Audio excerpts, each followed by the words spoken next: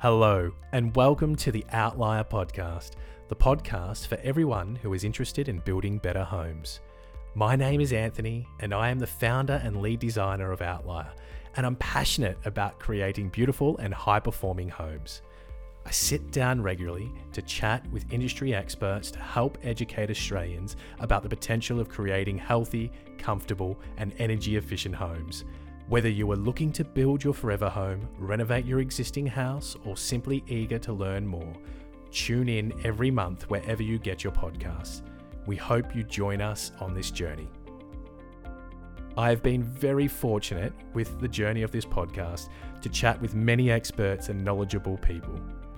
As new people come to the podcast every week, we want to take all the highlights and helpful information from previous discussions to provide them to you to assist you with your own high-performance home journey. So boosted rate, would that be, I know personal experience here, typically you'll see that maybe in a bathroom or a toilet where when you put on, you can hit a button like you would typically hit for an exhaust fan and it will go into boost mode for a certain period of time to just increase that air extract, say after you've had a shower. That's what you mean by boost mode in that scenario as well, or? Correct, yeah. So it's boosted rate. Obviously, the system doesn't have any zoning, so you're boosting whole house extract and flow rates. To introduce that zoning would just add unnecessarily levels of complexity and ultimately not much saving. So in a high performance HRV unit, good duct design, so let's call it a 280 square metre, 3-bed house, HRV unit power consumption at the premium end of town is probably about 35 watts. And even at the tier 2 kind of level, you might be at 40 to maybe 45 watts. So they're low energy consumption. So by trying to do this zoning that we might be familiar with heating and cooling, we're introducing componentry cost, points of failure, complexity for extremely little energy benefit. You've mentioned it before, depending on what system you get, there's lower noise that comes with it. How loud are these systems? Is this something that you will hear on an ongoing basis, or can you it's not really an issue, the noise part of it? Yeah, I always love the how loud are they going to be. Noise is a pretty challenging topic to quantify for the average kind of user or everyone in general. And so it's important that we start way back at the beginning on system design, appropriate sized HRV selection. So we don't want a unit that's running right up near its peak capacity for too much of the time. Mm-hmm. We want to make sure we've got some attenuation or silencing in that duct system.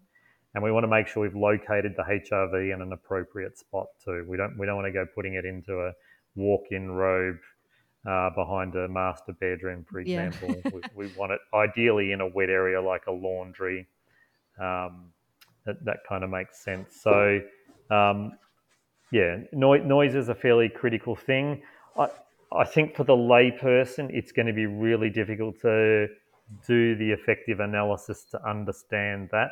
I think you've really got to pick yourself a good, reputable supplier of equipment who understands the limitations of each piece of equipment and can provide some explanation if you're really interested in that noise level stuff, can sort of break down, here's the unit noise output, here's what our silencer does, so this is the noise level in the ductwork.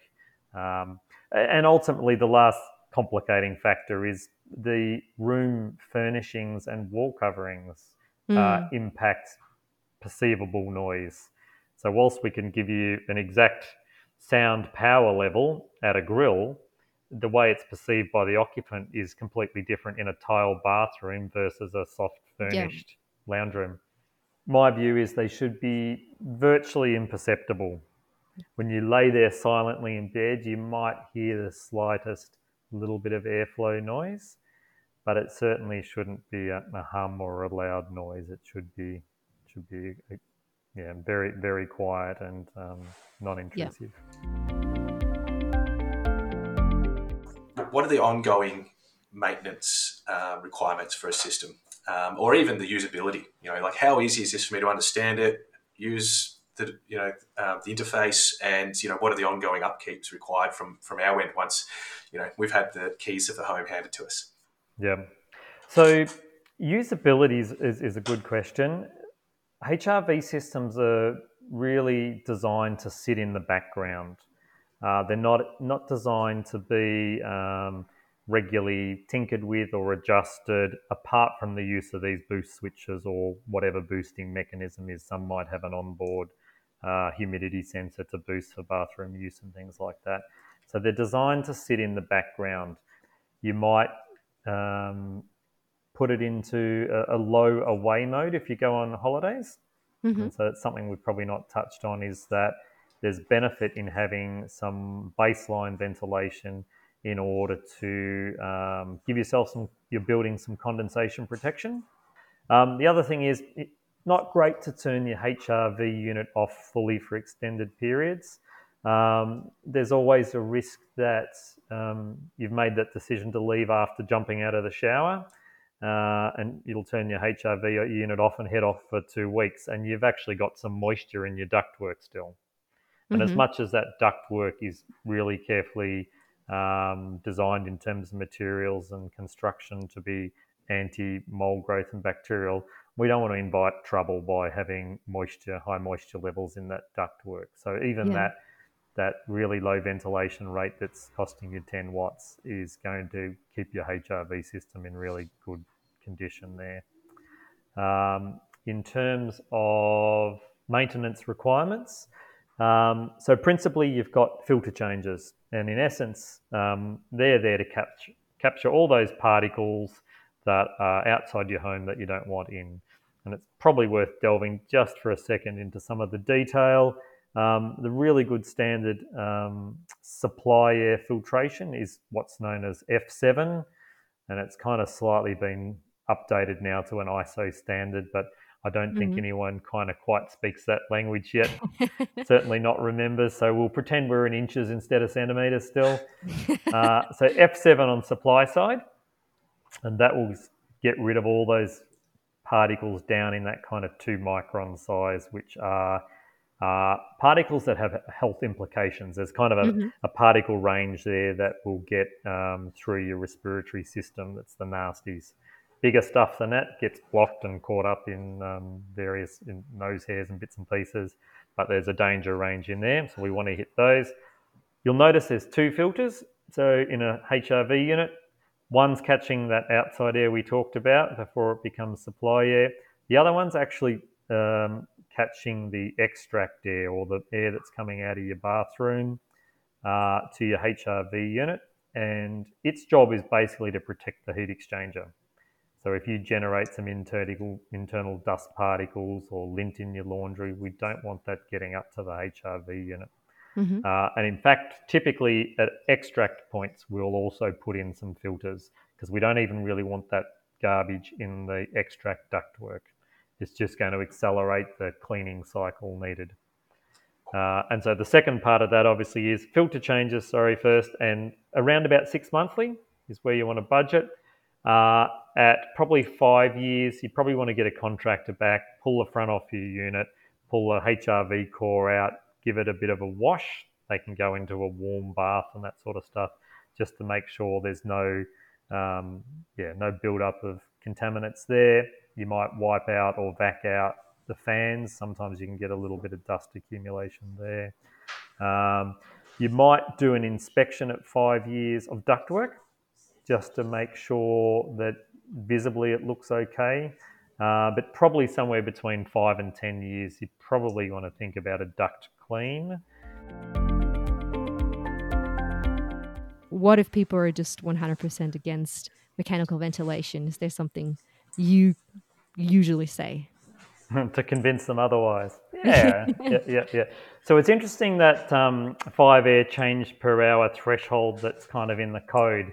I guess the first point I'd make is that they've presented that as a fresh air supply requirement. It's got nothing to do with condensation management or extract there. So we would easily argue that continuous ventilation is probably just or more important on the extract side for condensation management purposes at under 5 air changes, but it's not kind of been structured that way, is my understanding.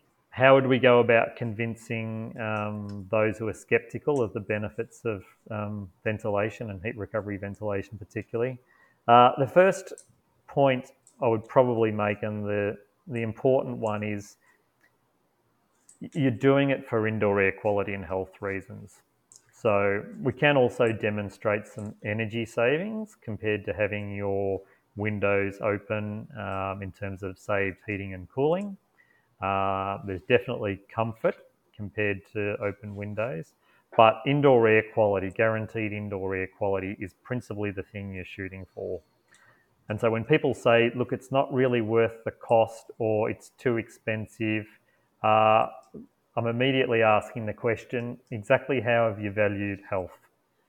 And I'm not aware of anyone globally who's yet got a great answer to how have we valued health. I know in the US at Berkeley, there's some people who are trying to start to build some models. They're still needing lots of data to go into there, and they start talking about extended life years and things like that in relation to indoor air quality and trying to price health. But it's still a pretty abstract kind of model. And so to make a cost judgment against indoor air quality, to me, doesn't make a lot of sense. The other scenario I always like is, build a little bit smaller. If you want those really good functionality things, even want the benchtop still, build a little bit smaller. We've still got a pretty bad habit of building oversized buildings. And also make sure you get the important elements that you can't retrofit easily afterwards. So that's always going to be building envelope. Like, get those good quality windows in there, get good levels of insulation. HRV drops into that bucket as well. Get that installed. In the really worst instance, get your ductwork in and apply the HRV unit a year later when you've digested the total construction cost and you've recovered your bank balance has recovered a fraction. Fit it off then. But to dismiss it on a cost basis, it doesn't have a lot of logic to me. And we see comparison also to heating and cooling air conditioning systems. Like I can get 3 installed split systems for the price of that. It's like, well, yeah, they're delivering different kind of outcomes. So to compare the two doesn't make any rational sense. And I'd also suggest that